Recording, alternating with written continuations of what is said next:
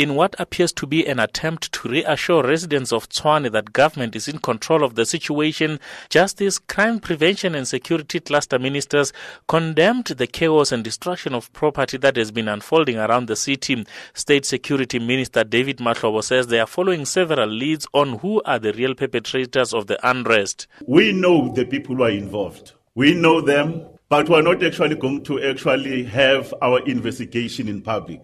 We will treat the matters with the sensitivity it deserves. The intelligence services, the police, the Hawks, and the prosecuting authority who are looking at those particular individuals. That's why we're referring to some arrests that have been made, and we're expecting to do more arrests. We will not be in a position to behave like if you have information, you started to announce that you're going to arrest so and so, we are investigating so and so. We are actually defeating the ends of justice. Government says police visibility has been increased in volatile areas and that hotspots continue to be closely monitored.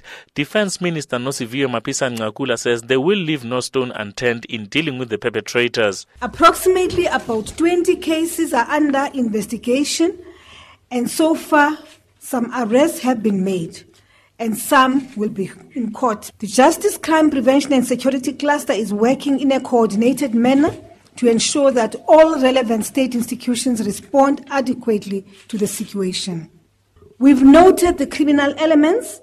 We have taken advantage of the situation by disrupting the socio-economic activities, which has led to the closure of certain businesses, for instance here in the CBD. No public space will be turned into a no-go area. Government reiterates that any form of intimidation or looting by protesters will not be tolerated. Mapisa-Nqakula could not be drawn into speculations about the deployment of the army to help quell tensions, saying this will only be the last option for government. Situation is assessed on a daily basis. Every morning, every evening, the net joints will come together and assess the developments in the country. And depending on the outcome of that assessment, depending on the report, which they will then present to the structures that be, then a decision will be taken whether to deploy the SANDF or not.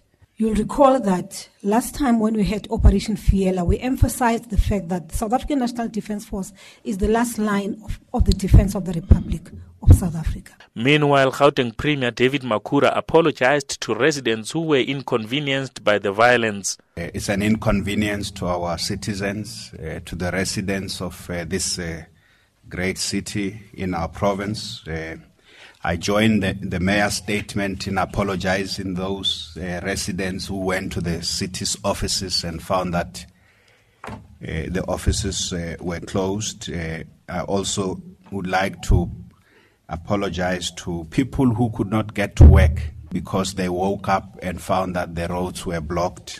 I want to assure the residents of our province that acting together with national government, the provincial government and the city have done everything to ensure that there's no further disruption.